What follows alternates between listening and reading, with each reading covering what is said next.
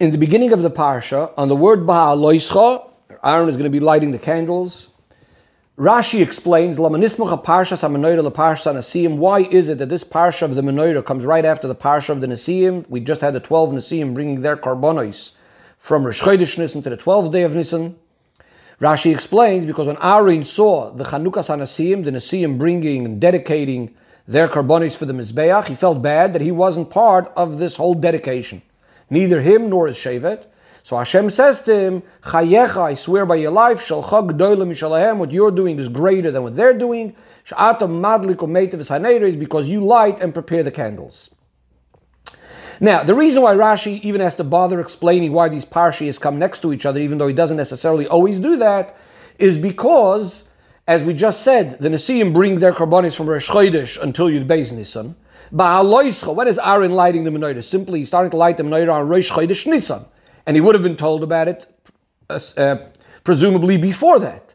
That means before these Nesiim. So why is it coming afterwards? So Rashi is explaining to us that as a result of Aaron seeing these karbonis being brought, so he's feeling bad. But the question is, number one, how is he being made to feel better by being told what you're doing is greater than theirs? It's not being told to him how it's greater. If it's something so obvious why it's greater, then why is he even feeling bad? Another question that Rebbe brings from the Ramban, why is it that Hashem is not comforting him with some other avodas? What about the Ktoires? What about Karbonos? What about the avodah of Yom Kippur, which is something only Aaron could do? In fact, Aaron himself, or the Kohanim, were the ones that were makriv, would have been bringing the Karbonos of the Nesiim. Another question that Rebbe has, not going through every single question of here, trying to cover most of them. Another question that Rebbe asks is, what's this expression chayecha? Why does Hashem have to swear chayecha by your life? Also, the pasuk is speaking about lighting the candles. There is another avodah called hatovas haneris, preparing the candles. Why does Rashi say sha'ata madlik umeitiv, that you light and prepare the candles? Who's speaking about preparing the candles over here? Seemingly, our pasuk is mainly focused on the lighting of the candles. Another question that Rebbe has is, why is it that Hashem is telling Moshe, Aaron, Shata Madlik Umeitiv, that you are lighting and that you are preparing, which sounds like in the present tense. Well, seemingly this is already after the 12 days that the Nesiim brought their karbonos, so it should have been what you have done, what you lit the menorah and you prepared the menorah, that is greater than what they did. In order to explain this, says the Rebbe, that what Hashem is coming to comfort Aaron is not just coming to tell him, oh, you're also doing a very, very great avodah. Rather, what Aaron was concerned about is that he missed out in this concept of Chanukah, of dedicating the Mishkan or parts of the Mishkan. In other words, the Nesiim dedicated the Mizbeach, and Aaron is feeling bad that he didn't have part of this. Hashem is telling them that what you are doing, the menorah, is also going to be counted, is also considered as a chinuch, as a dedication.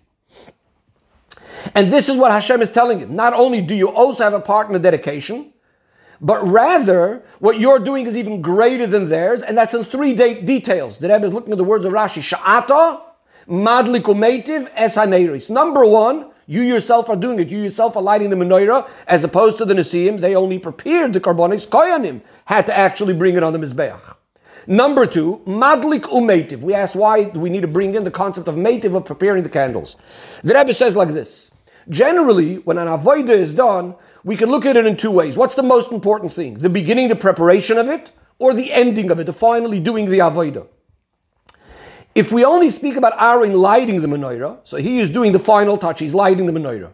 What did the Nesiim do? They prepared the karbonis. They only did the beginning part, because the Kohanim later bring it.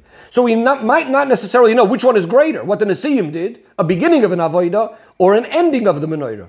But since Hashem is telling Aaron, according to Rashi, Shata Madlik Umeitiv, that you are doing both. You're lighting the menorah, which is, yes, the end of the avodah, but you're also the one that prepared the menorah. So therefore, certainly what you're doing is greater than the Nesiim, because you have both things. And finally, he says, Es HaNeiros. What's the idea of the Neiros and the menorah? This is being done in the inside of the Kodesh, or the Heichal, the Mishkan, as opposed to the Nesiim's karbonis are only being brought on the outside, which is lesser Kedusha, in the Azara. If that's the case, why was Aaron even feeling bad? Why didn't he understand all of this by himself? Why does Hashem have to tell it to him and swear to him, etc.? Says the Rebbe, the reason for this is because in truth, on Rosh Chodesh Nisan, the day that the Mishkan and all the Avodah started, Moshe Rabbeinu was the one that did all of the Avodah. So seemingly, Aaron is not the one dedicating the menorah. And we said before that was the menorah. We said before that's what's bothering him. He's bothered by the fact that he's not having a portion in the dedication. Says the Eibishter to Aaron, you should realize that everything that you're doing is also counted as a dedication. In other words, just like by the Nesiim, the one who actually did it first by the Mizbeach is only one Nasi, Nachshon ben Aminadav. Yet the Eibishter is saying that whatever all the 12 Nesiim are going to do is all going to be in the next 12 days, all counted as part of the dedication. Hashem is telling Aaron, I swear by your life. In other words, I'm not just comforting you. I'm telling you this is very, very real, and with all the power that what you're doing, even though it may not be that first day, is still 100% considered the dedication of the menorah. The question still remains, why the menorah? Why not a different avodah, like the Ketores? Also, another question, says the Rebbe, it's all very nice that we might be able to compare Aaron to the rest of the Nesiim, the last 11, but what about Nachshon? Nachshon actually did the first thing by the Karbonos, whereas Aaron is already doing it only after Moshe Rabbeinu. Says the Rebbe, there's a very, very big difference between the way Moshe Rabbeinu lit the menorah and all the other avodas that he did, for example, the Karbonos and the Ketores, etc. That is, the other avodas that Moshe Rabbeinu did was in exactly the same way as they will eventually be done every single day. And therefore, when Moshe Rabbeinu does them, it's already considered the dedication. And when Aaron is going to do it afterwards, it's already not the first time being done. When Moshe Rabbeinu, however, lights the menorah on Rosh Chodesh Nisan, this was a very unique thing. It wasn't the regular mitzvah. He lights it only in the morning. Aaron is going to be the one that's going to light it in the afternoon. What's the difference? We know generally that there's a machloikas regarding when we need to light the candles. Everyone agrees that it needs to be lit in the afternoon or the evening, whereas in the morning, there's a machloikas. Do we only prepare the menorah or do we also light it? Rashi is of the opinion that we actually light it only in the afternoon. That's when it's a mitzvah. So when Moshe Rabbeinu lights it in the morning, that's not the mitzvah being done yet. Again, as opposed to the other Karbonos and Ketores that he brought was the regular mitzvahs already. So therefore, only when Aaron is actually lighting it in the afternoon, he's now the equivalent of Nachshon, also doing it for the first time as part of a mitzvah, as part of the dedication. Says the Rebbe, now we could also explain, with this, we could also explain another question that's asked. Why does it say, that when you, Aaron, light the candles, lighting the menorah is something that even a Zor, even a Yisrael could do? There is a number of different answers which the Rebbe goes through and explains why they don't work so well.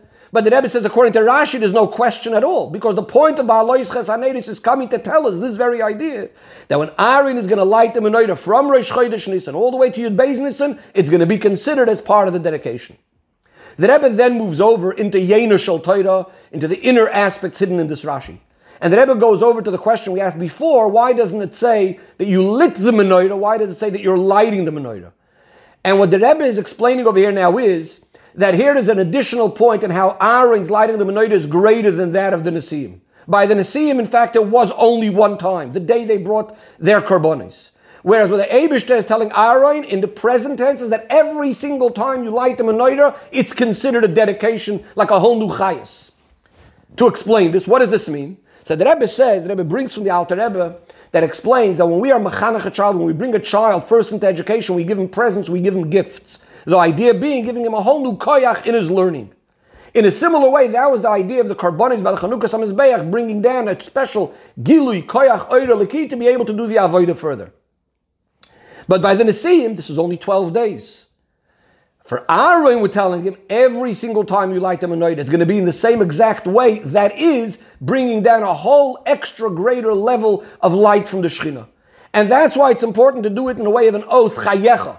What is the idea of a shavua? The idea of taking an oath represents bringing down a koyach of a much, much greater level that's higher than ishtalshalos. And that's why usually we say things dwindle out. You start with something very powerful, but as time goes on, it doesn't have that same koyach. The shavua is making it that every single time Aaron is going to light the menorah, it should have the same strength, the same power as that very, very first time. The Rebbe says this is also connected to the ruchnis, the avodah of lighting the candles. The Alter Rebbe tells us, Chassidus explains, that the menorah is made up of 7 branches. This represents Klal Yisrael as the menorah, 7 branches, 7 categories in the avodah of Yidden, 7 different kinds of neshamas. Aaron lights them, meaning he brings down chayis, elikus, to arouse them with ava to Hashem, to love to Hashem. What does he feel bad about?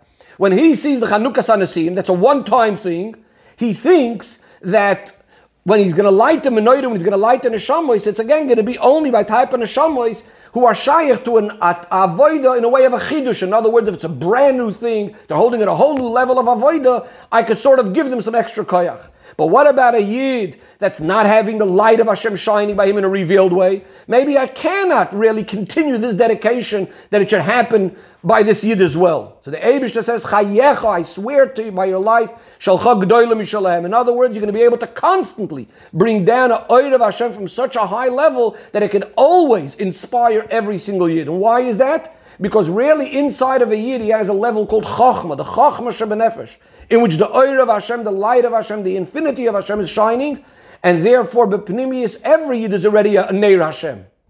The Rebbe concludes with the Hira by saying, when we meet a yid, and we think he's not shayach, he's not connected to anything, how can we accomplish, how can we achieve that he too should shine? So we say chayecha, chayecha by your life, which means when we go with Mesiras Nefesh, we put our lives on the line, so to speak. We realize that our lives are dependent on this. There's absolutely no doubt that we can impact every single yid, because inside of him, he already has that Neir Hashem. We only need to reveal it, and through that we're zoichet to the menorah in the third Beis HaMikdash, b'meheira v'yameinu mamash.